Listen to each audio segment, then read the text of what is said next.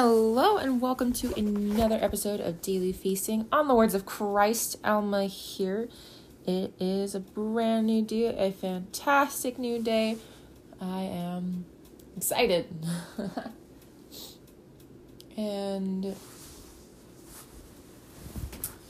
I got family in town for Thanksgiving and it's awesome.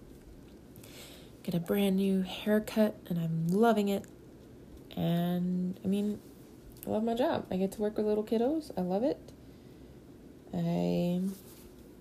The scriptures are always great to read.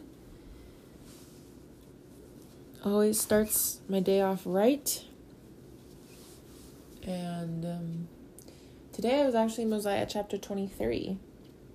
In this chapter, we start going to the story of Alma and his people that fled from King Noah. And what happened to them after they fled. And actually, they did pretty good for a while. They were super righteous. They didn't have a king. They just consecrated judges that were good men. And they were doing real good.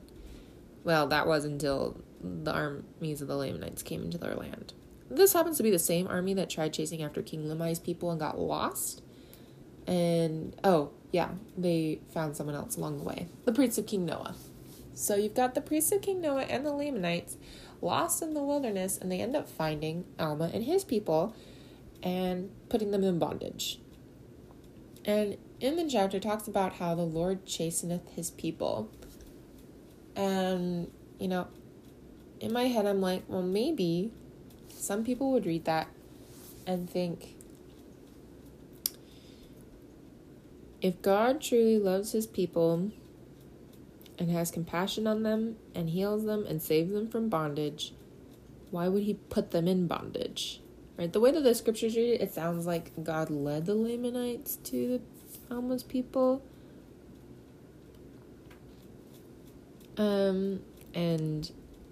That God made that happen. Especially I can see that being super confusing to someone, especially since Alma's people were super righteous, right? You just read about King Limhi escaping, so why on earth are these good people who are following God, why are they in bondage?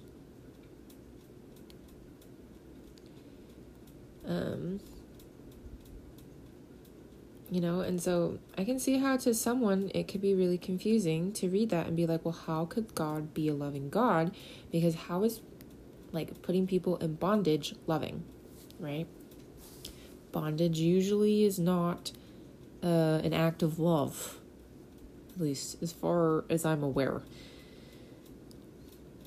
And so I was trying to think about it to see, how would I answer someone? How would I answer my own question? If I say I choose to believe in a loving God, and yet in the scriptures there's instances where he allows or puts people, where it sounds like he puts people into bondage even though they're righteous, how can God be who he is that he says he is if he does that? And so in trying to think about it, maybe it's not that he put them in bondage. He knew the Lamanites were in the forest. He knew Alma and his people were in the forest. And it's like, I know they're going to cross paths. I'm going to allow it to happen. Maybe he just allowed it to happen. He didn't really have a hand in leading the Lamanites. It just, how circumstances ended up. But then someone would be like, well, if he loved Alma and his people, wouldn't he have warned them that the Lamanites are coming? Or wouldn't he have done something else? Wouldn't he have softened the Lamanites' hearts to not put them in bondage?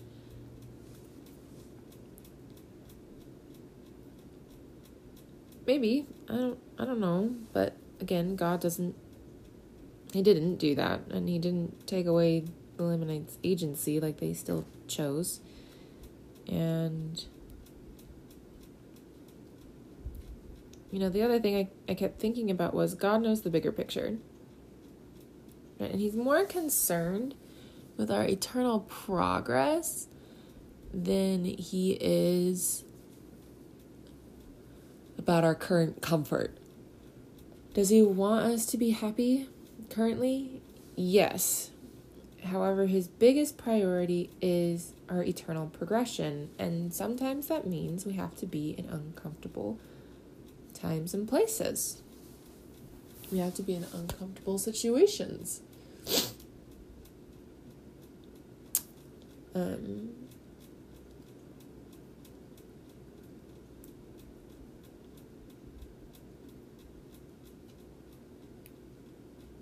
And yeah, I mean,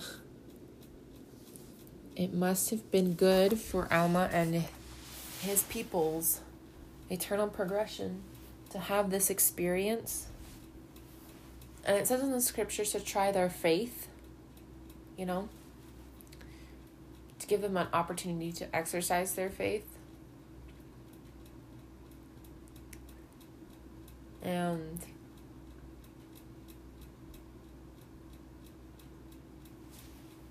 the other thing I recently just thought about too was if that experience had not happened, because what happens after this is that Alma and his people escape the land of Nephi and go into Zarahemla. If Alma's people had never been in bondage, they probably never would have gone to Zarahemla. So now all the people are together.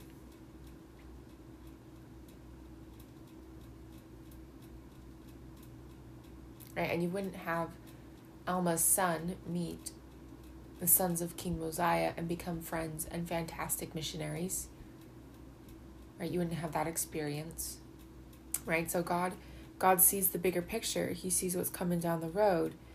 And so maybe he thought it was okay to allow the Lamanites to put Alma's people into bondage because he knew eventually he would lead Alma and his people to Zarahemla. But I guess you could also say, well, if God wanted them in Zarahemla, couldn't he just told Alma that they needed to move to Zarahemla like he told Lehi to leave Jerusalem? Fair. That is fair. He could have done that. So why did he do that? It really, all I got is what the scriptures tell me, right? That is all I got, right? And what it says is he trieth their patience and their faith. So God must have thought that allowing this to happen would help them increase their faith and their patience so that they could gain eternal life. So that they could become their best selves, to become the people that God knew that they could be. Right? And I guess this experience was going to help them do that. Depending on how they chose to react to it.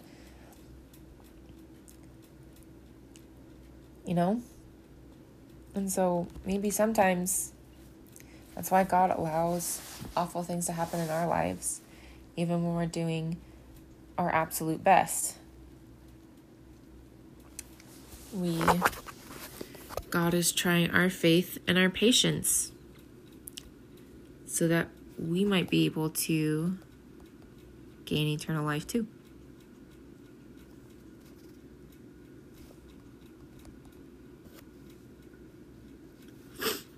And that's what I got. And that's just a thought. And is it super easy? No, it's not.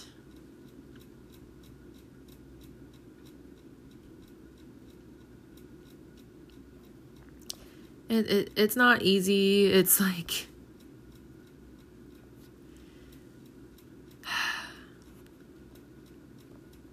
it's hard. That's what it is. It's hard.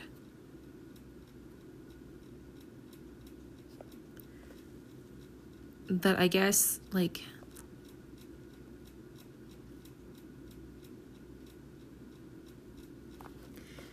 it's for our best, right?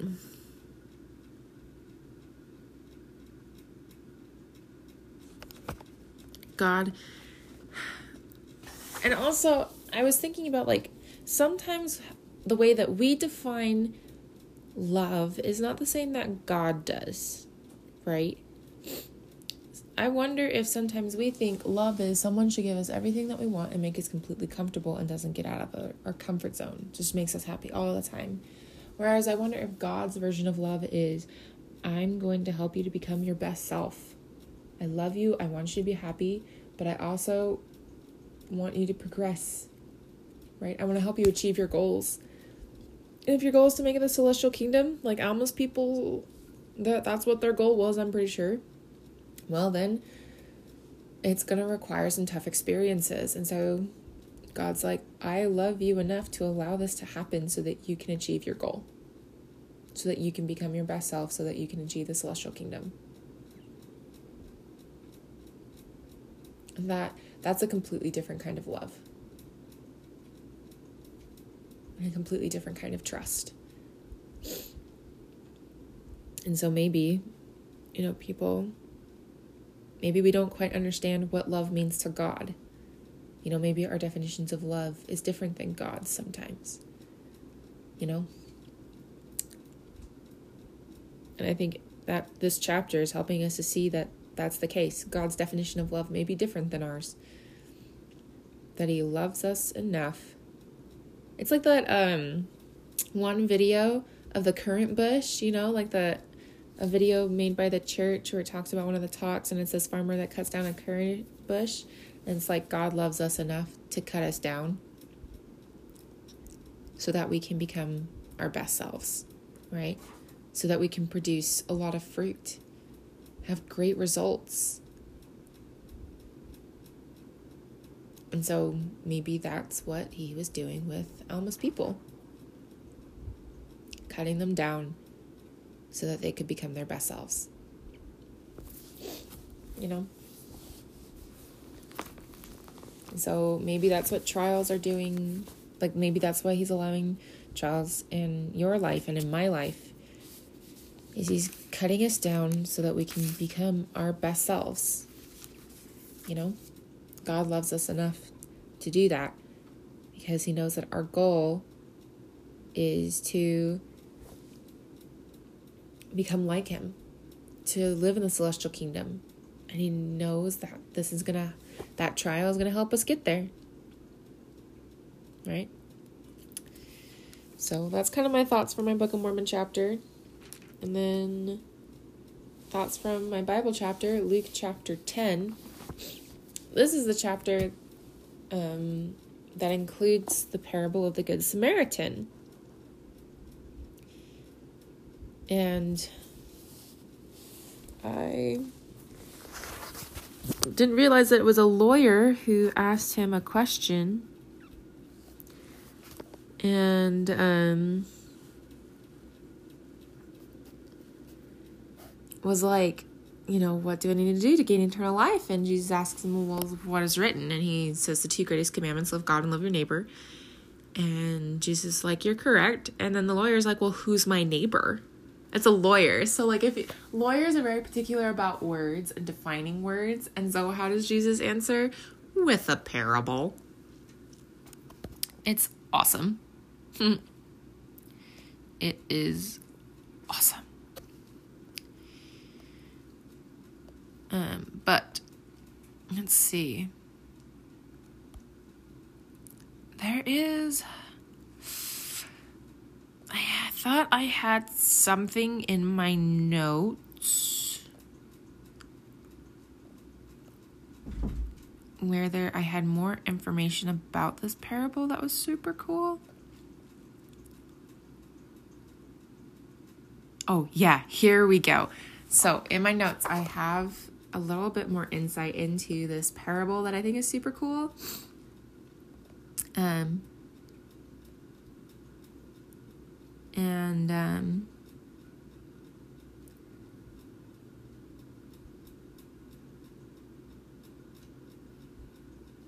It's like I think with parables, what's cool about them is that you can gain a lot of insight from them. Like there's not one thing that you can gain from them. So in the Bible, it talks about how the Samaritan is the neighbor to the man who fell among thieves, right? Because he showed mercy. And in my notes here, there was like a sacrament talk of someone who was talking about the Good Samaritan and his thoughts on the parable and what it can mean. So if you remember in the story, this certain man was going from Jerusalem to Jericho. And Jerusalem is highest in elevation, and Jericho is near the Dead Sea, lowest in elevation. And the road between Jerusalem and Jericho is the most dangerous. Or was it Jericho to Jerusalem?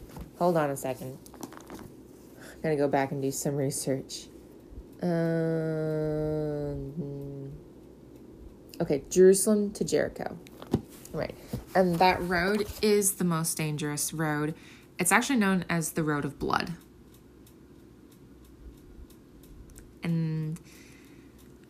And so this man was going from Jerusalem to Jericho, down an elevation on a very dangerous road. And so the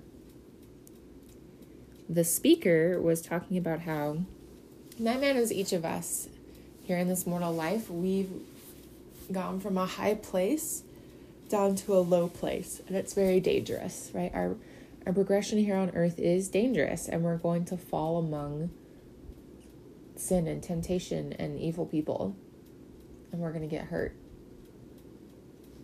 And all those people that pass by us, people who claim to be good and righteous and upright, there's going to be a lot of people that think of us as a lost cause. We could even think of ourselves as a lost cause due to whatever it is we've done in our lives. But the Good Samaritan, he was a man whom the Jews despised, because Jews despised Samaritans. They did not like each other, and I don't remember the reason why. They just don't. And the talk, like the person who's giving the talk said, the Samaritan can be like Christ, because the Samaritans were despised just as he was. And he showed kindness to the man. He healed his wounds. He took care of him. He put him in an inn, just like Christ does for us, right? Jesus finds us in our lowest moments, in moments where we think that we are too far gone, that we are lost, and he comes and he saves us. And he puts us with good people, like the innkeeper. And the innkeeper is also us when we come across people who are going through some rough times. And the inn is the house of God, right? So church or whatever it is. And that sometimes Christ leads broken people to us, and sometimes we're broken people that God leads to good people. And just we're taken care of by Christ completely. He pays the debt, right? He pays the innkeeper in full.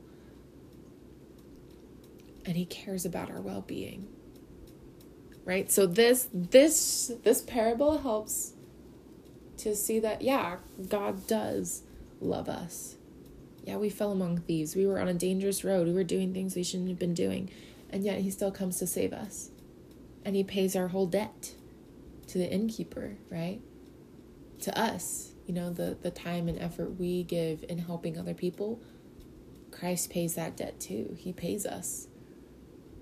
Not that that's important, but, right, that Christ pays the whole debt. And I think that's super cool. I think that's such a cool way to think of the Good Samaritan parable. And so that's all the thoughts I have on it, because that's all the notes I have written down. I don't have the person's talk written in full. These are just all the notes I could grab. But I think it's super cool to think about it that way, to think of it that the Good Samaritan is Christ, and he is on this road, and he comes and he saves us, and he pays our debt, and we're here to help take care of each other, right, in God's house. Help each other on this journey through life. And because life is hard, and I think all of us need more mercy and less judgment. I am too quick to give judgment and not quick enough to give mercy. And Christ was the other way around. He was quick to give mercy and slow to give judgment. But yeah, I thought that was super cool. Gonna leave that with you, with your thoughts. And thank you for listening to my podcast. You know, it was cool revisiting my notes on the parable of the Good Samaritan and like the different way of thinking about it, because I'd forgotten about it until this moment as I was recording. I'm like, I think I have notes on this, and so I looked them up, and so it's cool to revisit those. So thank you for giving me that opportunity, and I hope that you have a fantastic day. Remember that God loves you, right? Because he sent Christ. That's the ultimate expression of God's love right there, is Jesus Christ. And remember that you are amazing. You are worth it because God sent Christ for you. And I will talk to you later.